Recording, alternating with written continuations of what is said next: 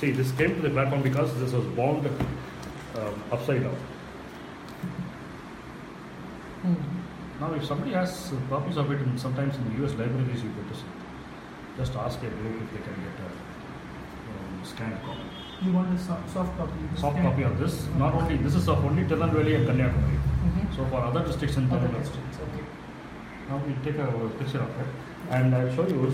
See, this gives the map of the temple as it was in 66. Very important because all these new constructions have come now, and then it gives you how many acres it has, what are the jewel value as on the day, what are the vahanas where the deity is put, the peacock or an elephant or a bull. Almost all the temple Properties, including not only the land, but all the and how many times puja takes place in a day.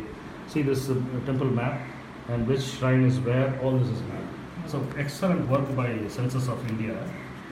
Thanks to two gentlemen, Nambiar and Kurup, two Kerala gentlemen who have taken care of Tamil Nadu temple records. And in this, I discovered that there is a temple which has now become totally obscure. It's called the Varakona Pandishwara temple, which has got 4,500 acres of land. And when I did an RTA, the temple was so poor, they did not even have a typewriter, they wrote handwritten answers. And I realized that 1,500 acres of the 4,500 are vanished.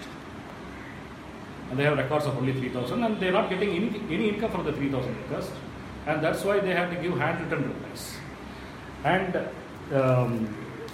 we also know how much properties Tirunelveli temple has, what are the festivals, what are the vahanas, and some essential pictures and all that. This book is a fantastic book compiled by Government of India.